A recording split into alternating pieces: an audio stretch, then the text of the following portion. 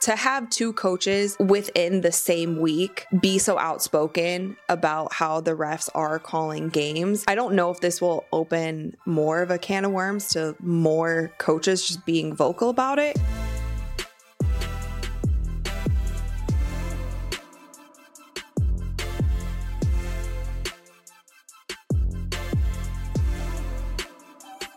What's up, you guys? I'm Rachel Namita, and welcome to the Courtside Club, where we give you a courtside view into the world of sports and entertainment and a lot of other things. And we have a lot of things to go over today, so let's jump right into it. So firstly, in the NBA, there are some coaches in the last week who have become very, very pissed off about the NBA referees, and they have not held their tongue. So I want to take a look at a couple of these post-game interviews. And the first one that we'll look at is Coach Mike Brown for the Sacramento Kings. This was from a game a couple days ago where they lost the Milwaukee Bucks in overtime. Let's check it out. Let me see that, man. I just want to show you guys why I got kicked out of the game. Right here, this is in the this is in the third quarter with 1:28 left to go in the third. And right here, you can watch. Go back and watch. Fox barely puts his hand on Dame's hip.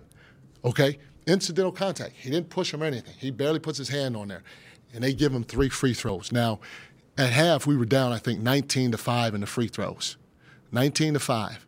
And I know that happens sometimes, but that's very frustrating when at the end of the half, from what I get told all the time, Malik drives, Lopez comes over and goes vertical with a forearm down here.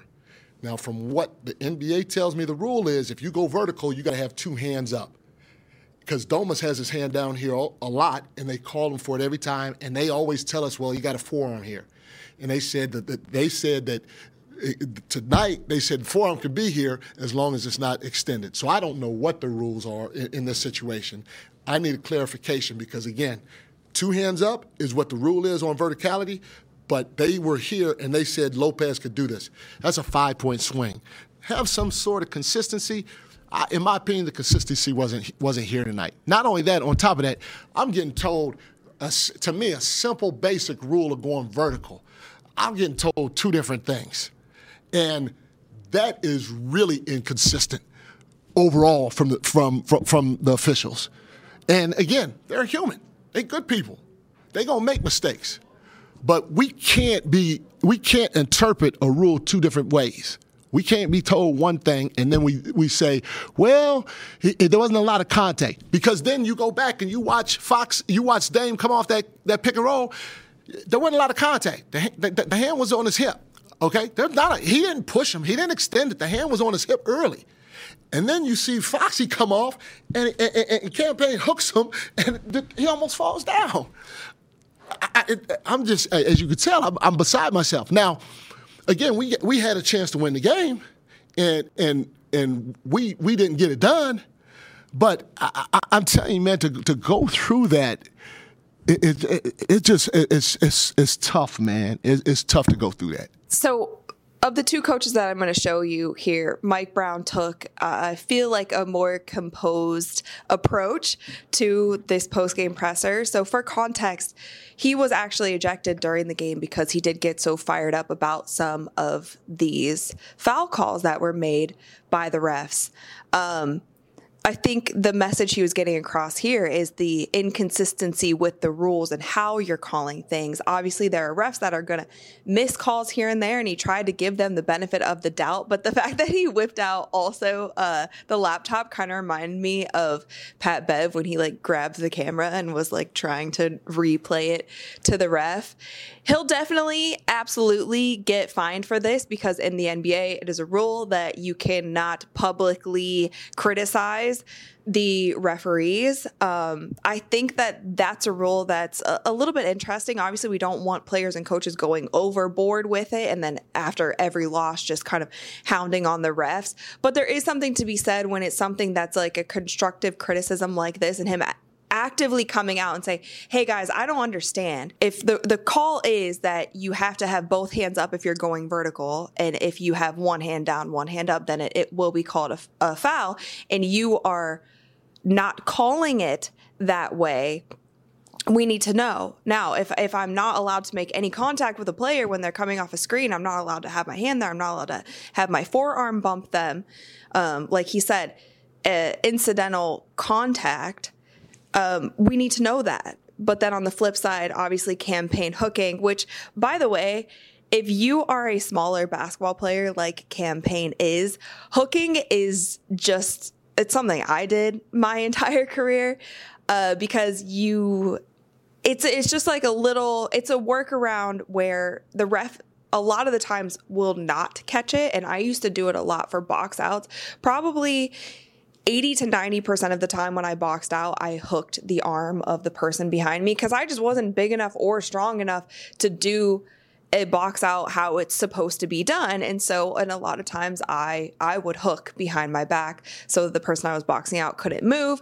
That happens coming off screens and stuff as well. Sometimes when you're a smaller player, you get away with it. But when you play the tape back and you put it in slow-mo, that is something that obviously should be called. We'll see how much he gets fined for this criticism of the refs. But on the contrast, I want to show you Coach Darko, who is the head coach of the Raptors. I don't even know how to say his last name, but I actually do know Darko. He was on the staff at the Oklahoma City Thunder. Great guy, huge fan of Darko, but he had a little bit more of an emotional outburst with how the refs were calling their game against the Lakers. So let's check it out. I think you shot 23 free throws in that fourth quarter. What did you? Thank you, Doug. That's outrageous. What happened tonight, this is completely BS. This is shame. Shame for the referees, shame for the league to allow this. 23 free throws for them, and we get 2 free throws in the fourth quarter. Like, how to play the game.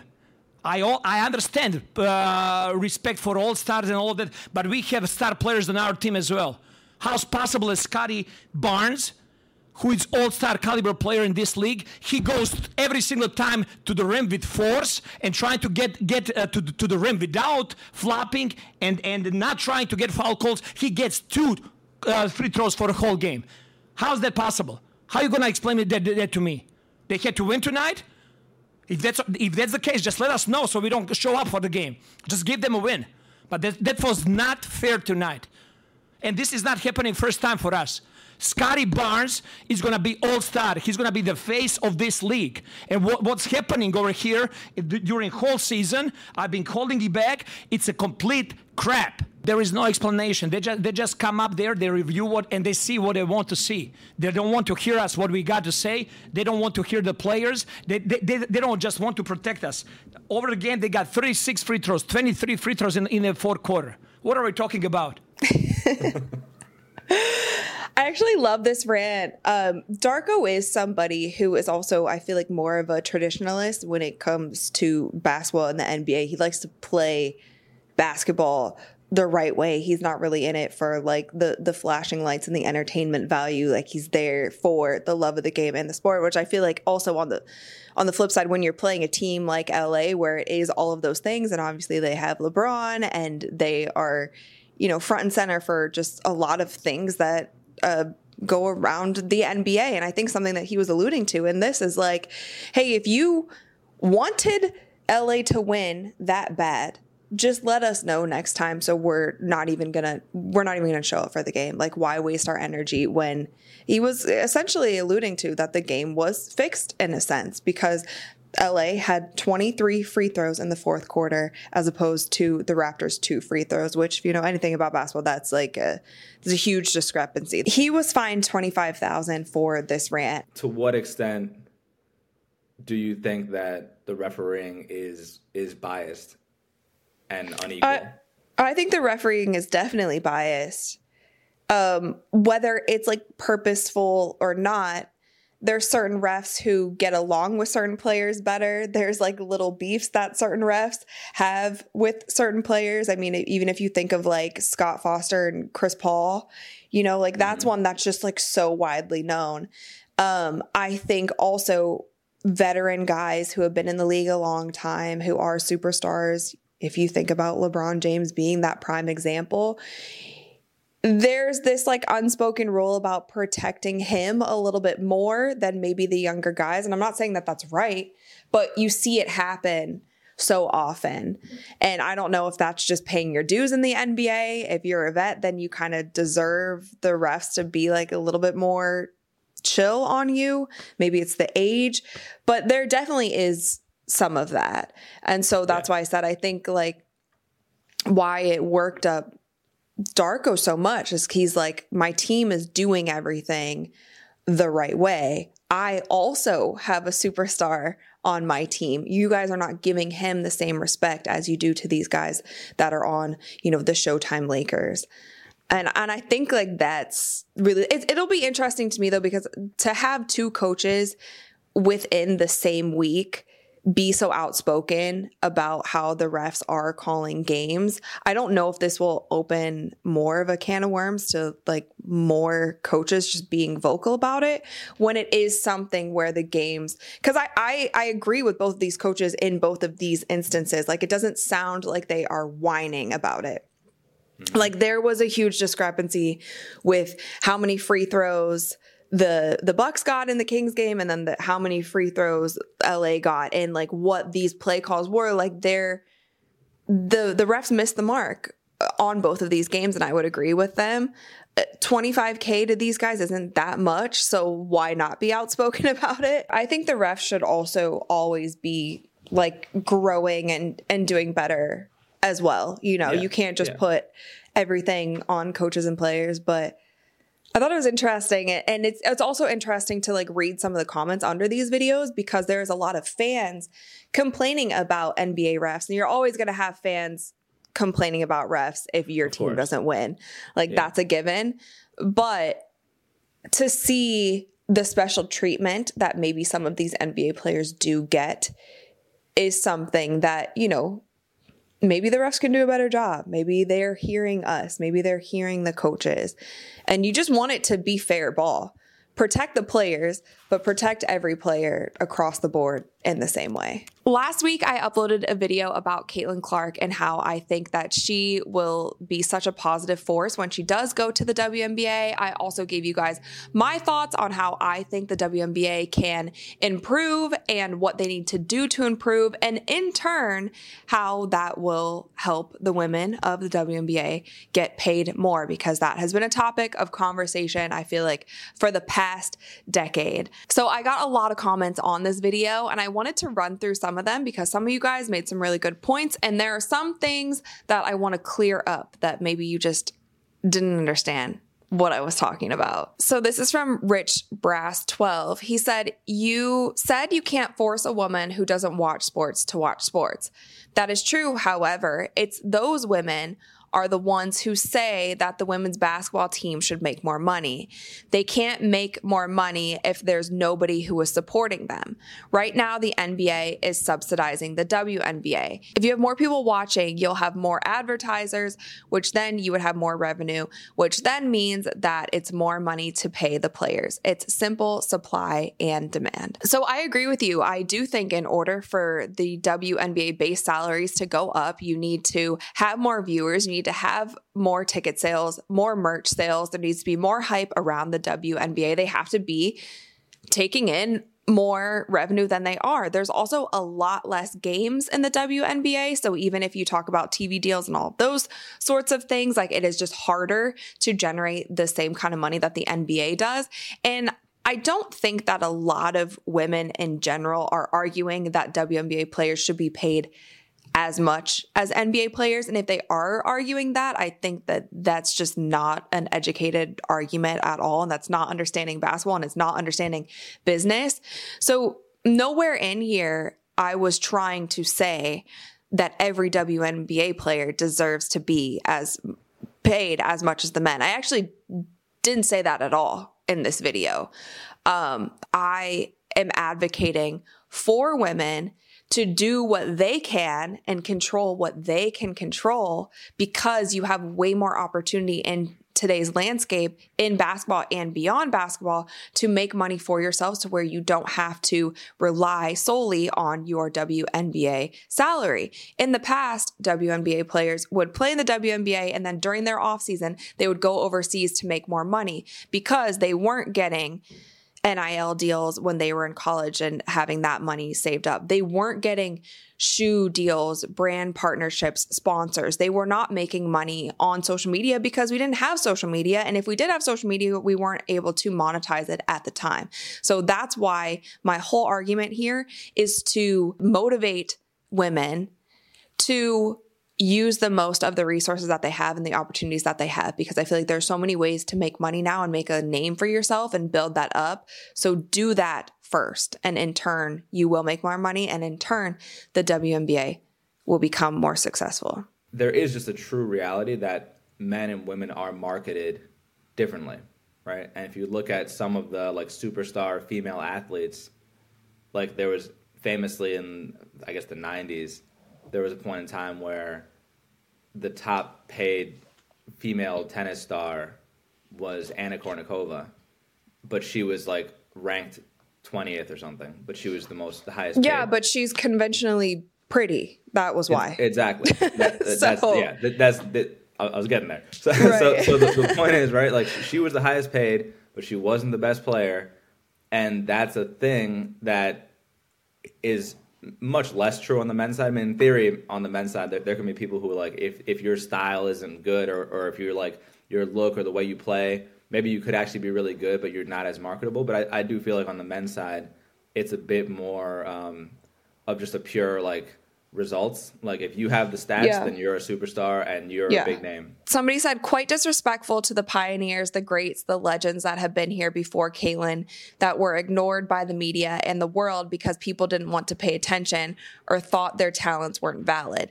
The legends before Caitlin literally walked so she could run now. Caitlin isn't the first out of this world talent we've seen. She's just the one who captured the attention of the general public and the world and will launch the WNBA into never before seen heights. And it's well deserved because it's truly a great league full of the most talented players in the world. They were just never given a fair chance. So no, she isn't too good for the WNBA. She and the WNBA are exactly what each other needs right now. You proved my point here. He's all over the place, this guy. Yeah, no, what you absolutely, this comment absolutely proved my point. She is known now because we have more opportunity now for these women to be seen. That was my entire point. You're right. The pioneers before her, they might have walked so she could run, and I'm sorry for that. But there's way more people who can be seen and make a name for themselves now than there was in the 1990s. We didn't have social media. There wasn't. Now everybody's a celebrity, and you can be a celebrity. And so you're proving my point here. Also, this was something through and through that I saw a lot of people talk about. I never once said that Caitlin Clark should play in the NBA.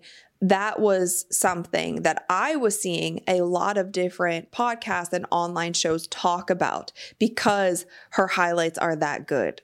I never once said she was good enough, nor did I say that she should play in the WNBA. So if you listen to the entire conversation, that's where I stand on that. I saw a lot of people commenting that, though, so I feel like I need to clear that up. Robert said, where do I begin? Women in sports, ice skating, soccer, tennis are so popular. They are equal, if not superior, to the kind of attention the men receive. Which competition do most sports fans watch in ice skating, the men's finals or the women's finals? Absolutely no contest. Would the casual fan you are talking about watch women's soccer representing USA rather than the men's team? No contest. Tennis, it's a dead heat. The women's game is on par with the men's game. The argument you are making is exactly right. The casual fan must know who the players are. Even the casual fan must feel for whoever they are watching. One thing I'm going to say here, this goes on and on and on, is it's really hard to make the argument when you talk about ice skating, for example, that you watch every 4 years. Like, nobody is watching ice skating on a regular basis ever. Like, name one person, please. Tell me one person who's watching ice skating. Tennis is the same thing. There's so many less matches. Like, please tell me the big matches that you were absolutely tuned in to Serena or Naomi or name somebody. Name what's another top tennis player that people are watching besides Serena, who retired, and Naomi Osaka? I'm not a big tennis guy. I don't That's know. it. But that's it. You're a man. I'm asking. Yeah, that's it. Yeah. So you're tuned in like a couple times a year. People are like, oh, beach volleyball. More casual fans watch that than the men's. Like, yeah, again, every 4 years. Softball. Please tell me when you're watching softball. Like, you're not. You're not watching all of these women's games. You're watching MLS when the World Cup comes around or Olympics.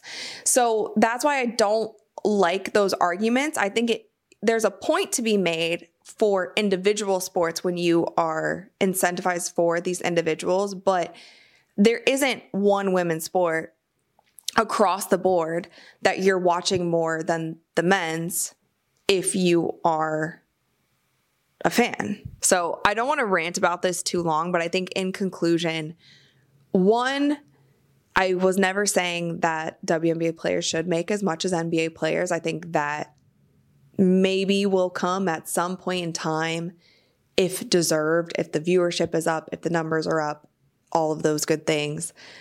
Secondly, I was ever trying to put down any of the other players that I compared to Caitlin Clark. Again, there were two categories of women.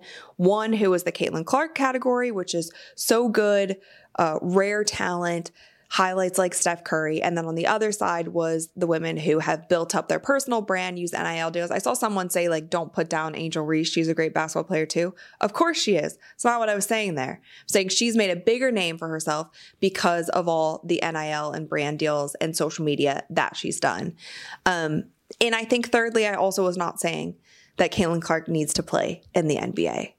I think she will thrive and very much help the WNBA. There's so many more comments here. You guys let me know also if you would like to hear me reply to more of your comments, because this is not the only video that I've gotten some constructive criticism, feedback, a little debate in the comment section. You know what I think about sometimes, and this doesn't have to be in the episode, but the thing I think about sometimes that makes me sad is like one more additional sad thing on top of like everything that was so sad and tragic about Kobe's death. But I sometimes Gigi. think, like she was gonna be a star. She was gonna be like, when you look at her, all the things that were there, even watching her like 12-year-old highlights. Yeah, she played with such swag. She like had her dad's little fadeaway. All that was there. You know, like the work ethic was going to be there. She was going to be really good. And then on top of that, she's legacy, like royalty, obviously, because of who her family is, who her dad is. And then she also was pretty. Like, she was going to be a thing. No, I agree with that. And just having like Kobe was also so invested in women's basketball. I feel like losing him in general was just hurt the game because he was just so invested from youth all the way to the W. Yeah, I agree. So if you need to be pepped up from that sombering moment, step into a world of natural wellness and Caribbean flavors with Mabi Artisanal Tea, the embodiment of plant power and hydration. Take a sip, join the movement, and embrace a healthier you. Visit MabiTea.com or your local Sprouts Farmers Market now to experience the taste of the Caribbean and every revitalizing blend. Let's jump into halftime, shall we? For halftime today, I wanted to go over this viral list of words and phrases that were banned by this teacher. And it's so funny to me because, as you guys know, I'm obviously a millennial, and I feel like Gen Z has their own, like they could make their own dictionary of words because they have just come up with all of these new phrases and things that they say, which I feel like, and maybe this is just me as an old head talking, I feel like in my time in school, like we didn't have this many crazy phrases or like new words. I want to go down this list and see how many of these I actually know as a millennial who's also on the internet though. So maybe I'll get some of these. So bruh, obvious. But these are words that are banned by this teacher in his classroom, which I feel like would be so hard also for Gen Zers. Standing on business. I think it's business. But I know what that is. You know what that is too. Like, do what you say you're going to do. Like put your money where your mouth is type of thing, right? It's just like, yeah, I'm gonna stay true. I'm gonna stand on my business. It's kind of like self-explanatory. Ooh, ski. That's from a song. Oh my god, ski. So that is banned in this classroom. You ate that up. Oh my gosh. You know what's funny is like I could just see students like saying this to the teacher, like if the teacher came in with a nice outfit and they're like, oh, teach, you ate that up. Like you ate that outfit up. I know what that means. These are hard to explain because I do. Wait, that's what that means? I didn't even know that. Like you ate that up, like you did a good job, or like you see. If you're Gen Z, let me know in the comments if I'm explaining this correctly, or like, like you took like say it took like a hot photo, like oh you ate that up, like like interesting, yeah, like good job, kind of. Okay, cool. This is hard to explain. Back in my day, ate that up had more to do with like you believed it. Like if you lied to somebody. Yeah, and, that's another way. Oh, like yeah. It's like like they totally believe that they went for it, you know? Yeah. No, ate that up is like, oh, you ate. Like slay, like you ate. This is crazy. I don't talk like this, but I've heard people talk like this. Yes. Okay, so that's cap. That's lying. Like you're lying. What's up, gang? It's funny. He says, what's up, gang? This is all banned phrases. Bet has been used since I was in high school. Like this bet has been around. Oh my God, Miss T. I don't know this one. Unless the teacher's name is Miss T that banned this list, which is possible. On God is just like I swear. Like on God. Yes. Like I promise you. On my mama is kind of the same thing. Is just like so I'm not lying on my mama. So this one is open-ended. On my mom, dad, aunt, cousin, any family, friend, or associate. So you just cannot say on my blank. That's so funny. I think the word dead is there as well, you see? On my dead mom. On my dead mom. On my dead mom, dad, aunt, cousin, any family, friend, associate. I've actually said that before. I've said on Daisy before, and which is my dead cat. I have said that before when someone like doesn't believe me because they know that I would never lie on my dead cat. On Daisy. On Daisy. Riz is obviously like your flirt game. I feel like Riz has totally been overused as of late, and a lot of millennials and boomers are getting a hold of it and just ruining it. It's true. I think we should go back to just saying charisma. Okay, yeah. Bring back the whole word, you know? True, yeah. It sounds cooler anyway. It's like, you got Riz, like, nah, I got charisma. Yeah. I got the whole thing. What Up, G Wade, which is like a song. In the cut with my twin, we reviving. Right? Am I wrong? It's that TikTok trend. Okay. Oh, so this is a two-parter. What Up, G Wade? And then the next line is in the cut with my twin. So then just vibe. So all three. So basically that song is banned. You cannot say that song in this classroom. Gat. So like gat damn is I've seen that. Yeah. I've seen that when like a girl has a big butt. That's where I've seen that used the most. Yeah. I learned that while producing the Cool Kicks podcast. Okay, I'm sure you would there. Yeah. All right. Next one's on bro, on hood, gang, the N-word, which is very valid. Like, probably shouldn't be saying that at school. Like, curse words make sense. That's the only one that's like a curse word on here. The rest are phrases. On me, kind of self-explanatory. On the set, I actually don't know what that means. So the set that's like gang language, you know? Is this gang language? That is gang language, yeah. Like when people talk about the set or like anything about the set, that like is a different way to refer to like the gang. It's like gang language. And so on the set is like slightly gang language. I got these two piercings from a gang member. Oh, you did? On the set? I didn't even know. She was a stripper too. Oh, nice. Her name was Sage. There you go. Shout out Sage. Yeah, shout out Sage, the blood stripper. Freak you mean? I think it's the cuss word. I think it's fuck you mean. Because that's also the song. Period. That's funny because I could see a lot of girls saying period. That means like, yes. Okay. Munyon. I don't know that one at all. We should look that up. I know Funyuns. Me too. Munyon. Meaning to express oneself, to react as a prize has been won. Oh, this looks like it's from a viral video also. A lot of these things probably came from TikTok, besides like maybe on the set, which is maybe a gang thing. Big dog is like friend. Dre says that all the time. Like, what's up, big dog? Like, that's just like dog. Buddy. Yeah. Motion or big motion, like big move. I feel like I've heard this, but I don't really know. Like if you accomplish something, it's like big motion. Like, yeah, like you're doing it. Or just like big. I've been hearing that lately. People will just say big whatever. Yeah. Like if a thing happened. Yeah. Like, and that's like, I don't know, like they'll just add the word big in front of it. Okay, so just vibe twin and what's up twin. So pretty much you can't call anybody your twin, which is definitely like people are calling people their twin from that song. That's viral on TikTok. But that's strange that you can't call somebody twin. NIE, nigh? I don't know what that means either. I have never heard that one. Urban Dictionary says it's a shortened version of now. So it's like not interesting.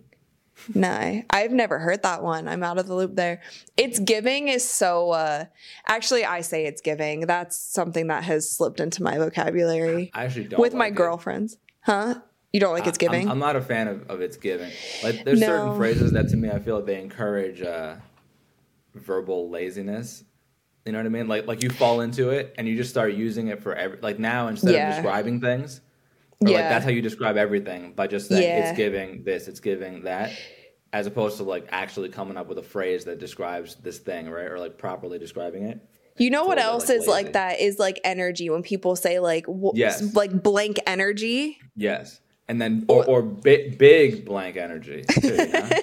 That's to combine it with the whole big motion. So that's the list. 32 words and phrases that are banned by this teacher who is clearly fed up with Gen Zers and their slang and would just like you to use proper English. I think it's kind of funny though.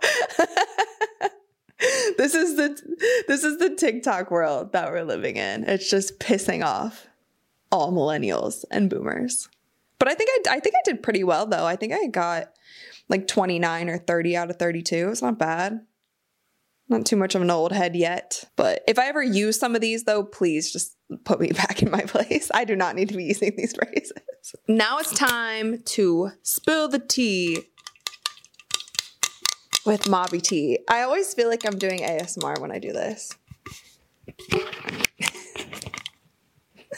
I never get the camera open. I'm gonna pop a nail off. These cans are not hard to get open, I swear.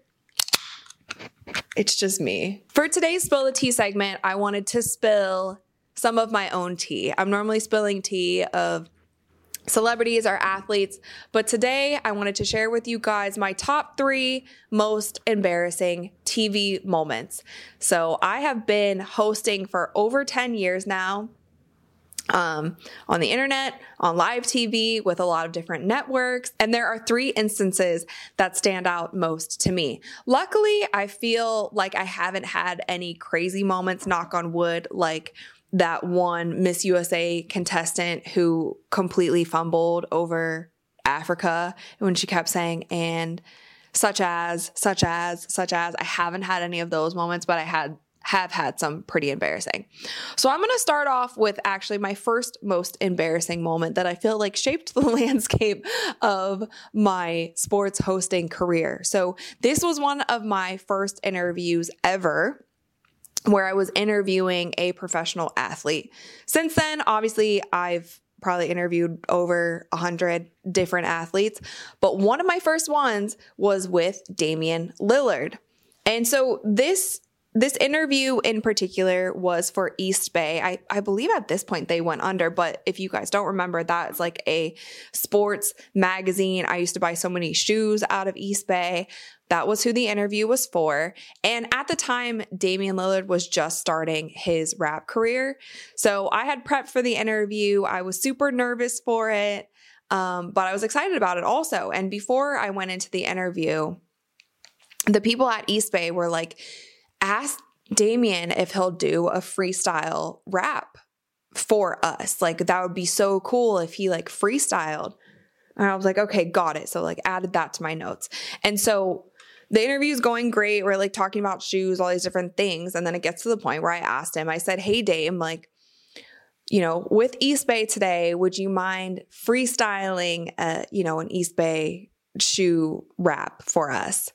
And he looks me dead in the face and said, well, I'll rap if you rap first. I have never had stage fright in my entire life.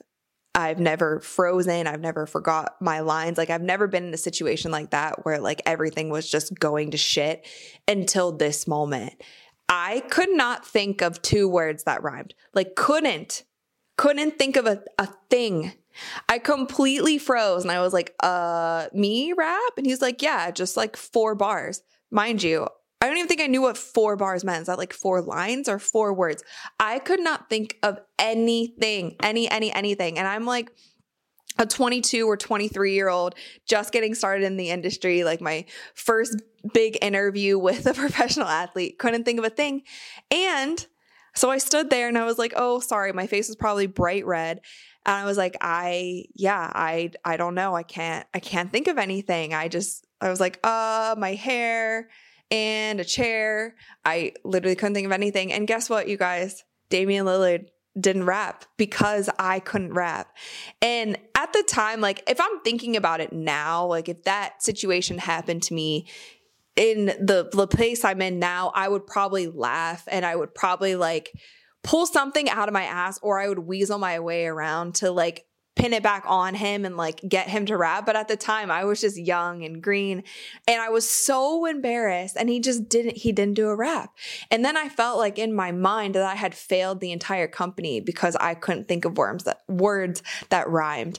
And I think I actually cried after that. I think I cried after that interview because I just felt so embarrassed. And what's funny too is when the camera stopped rolling, Dame came over to me and was like, apologize, because he could kind of tell that I got embarrassed, but he didn't save me in that moment. So I was like kind of pissed. I was like, well, you could have saved me when we were on camera, but he apologized after. And since then I've interviewed Dame a million times, and he's always been like super friendly and nice. So it was fine. It is what it is. But at 22, 23 years old, I was very, very embarrassed by that moment.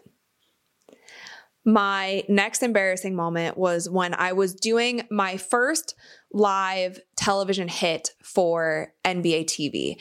I had done live television before, but this was actually doing a live hit for NBA TV during the NBA Finals, which was Warriors Cavs. If you guys remember that final series, I believe it was the 2017 series. Yeah, it was 2017 because in 2018 I covered the entire NBA Finals. But 2017, I was doing my first live hit. The game was actually in Cleveland, but they stationed me in Golden State because they were doing this huge watch party at Golden State because I believe it was game 4 or game 5. And if the Warriors won, then they would have won the entire, it might have been like game 6. I'd have to look back and see anyway, it was a very big game because if the Warriors won this game, then they won the entire series, won the finals. So I was stationed there, and it was crazy. It was Old Oracle. It was completely like packed with fans cheering. It was basically like the team was playing right in front of you on the court. And what was going to happen for this live hit is there was the NBA TV TNT crew. So you know how it's normally like Shaq, Ernie Johnson, Kenny, and Charles. Well, this was all of them except Ernie wasn't there and Charles wasn't there. So it was like Greenlee and somebody else. So it was Kenny Shack, Greenlee, and then I forget who the last person was.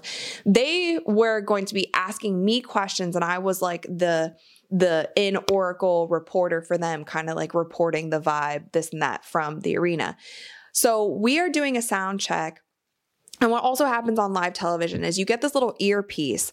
So there will be a camera in front of you, and the other studio will be on camera, but if you are the reporter, you don't actually see them. You're just like staring straight into a camera, but you can hear them. And so I got this little earpiece and we're doing sound check, and I'm telling my production crew, I'm like, I can't hear. Like, we're doing these checks, I can't hear. It's like coming through kind of muffled. It's coming in and out. And I don't know if it was a frequency thing because we were in Oracle and there were so many people or what it was, but I couldn't hear what was going on. And so they're like, oh crap. And then it's getting closer and closer to the time that I needed to do the live hit. And so then they added another one. So now I have 2 earpieces, one in both ear. And I'm like, you guys, I still can't hear. The second earpiece they put in, like I could hear it a little bit more clearly, but it was just like a lower volume.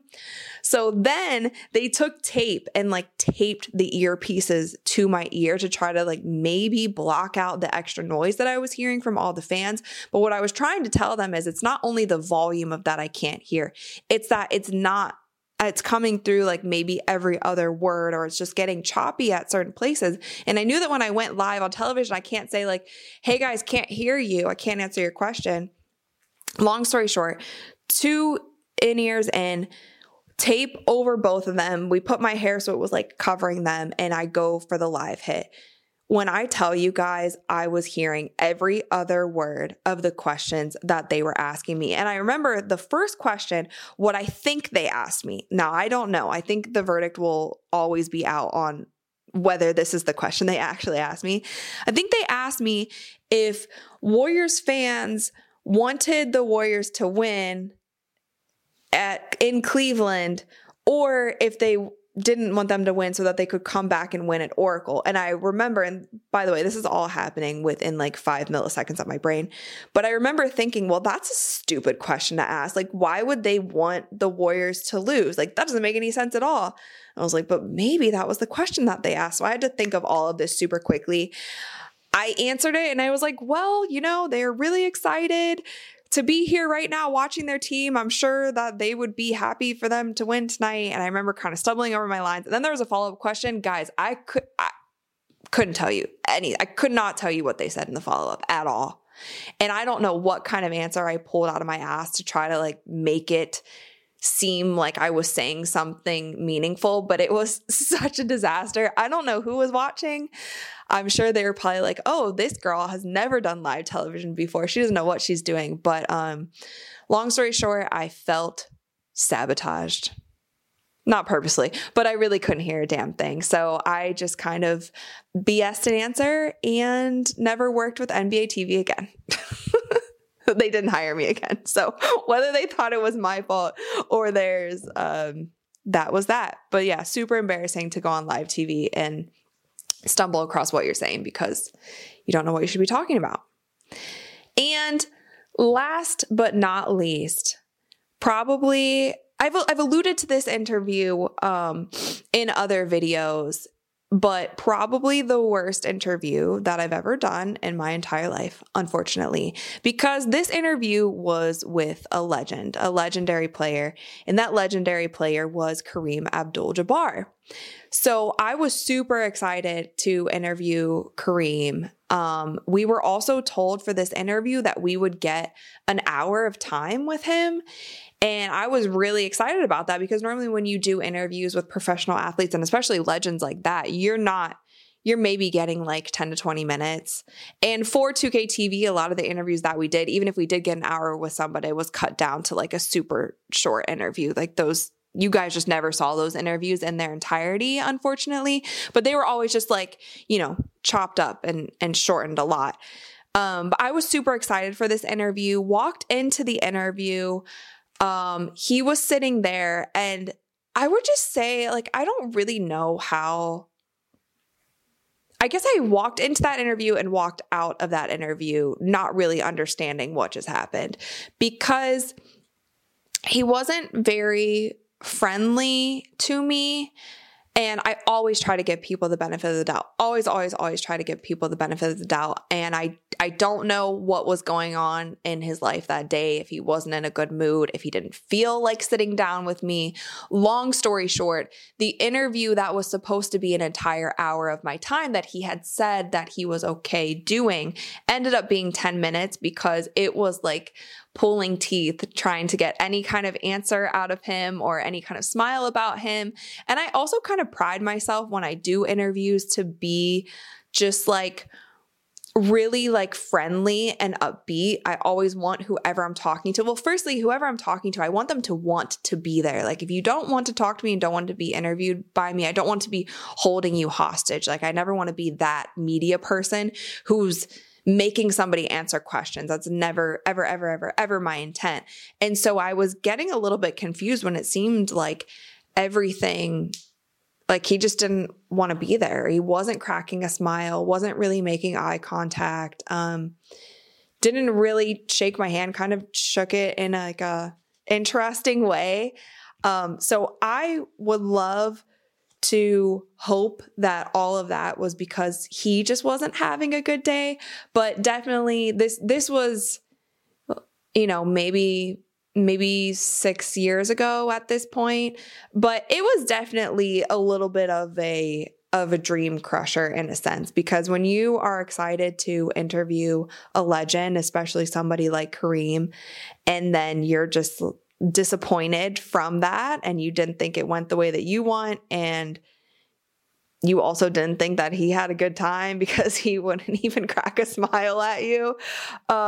It was rough. And so maybe there will be a chance in the future where I can redeem myself or he can redeem himself, and maybe it would go a little bit better. But if not, this is why sometimes you are not supposed to meet your idols, because you could be disappointed. All right, you guys, that's all I got for my Spill the Tea segment this week. Let me know in the comments below if that tea was piping hot or ice cold.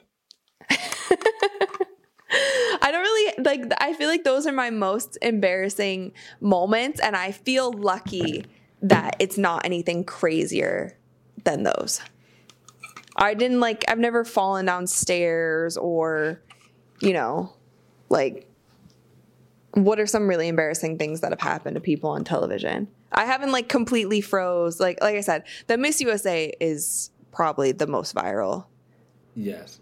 And you haven't like just totally said the wrong thing. Like you didn't like go to Kareem and call him the wrong name or something, you know?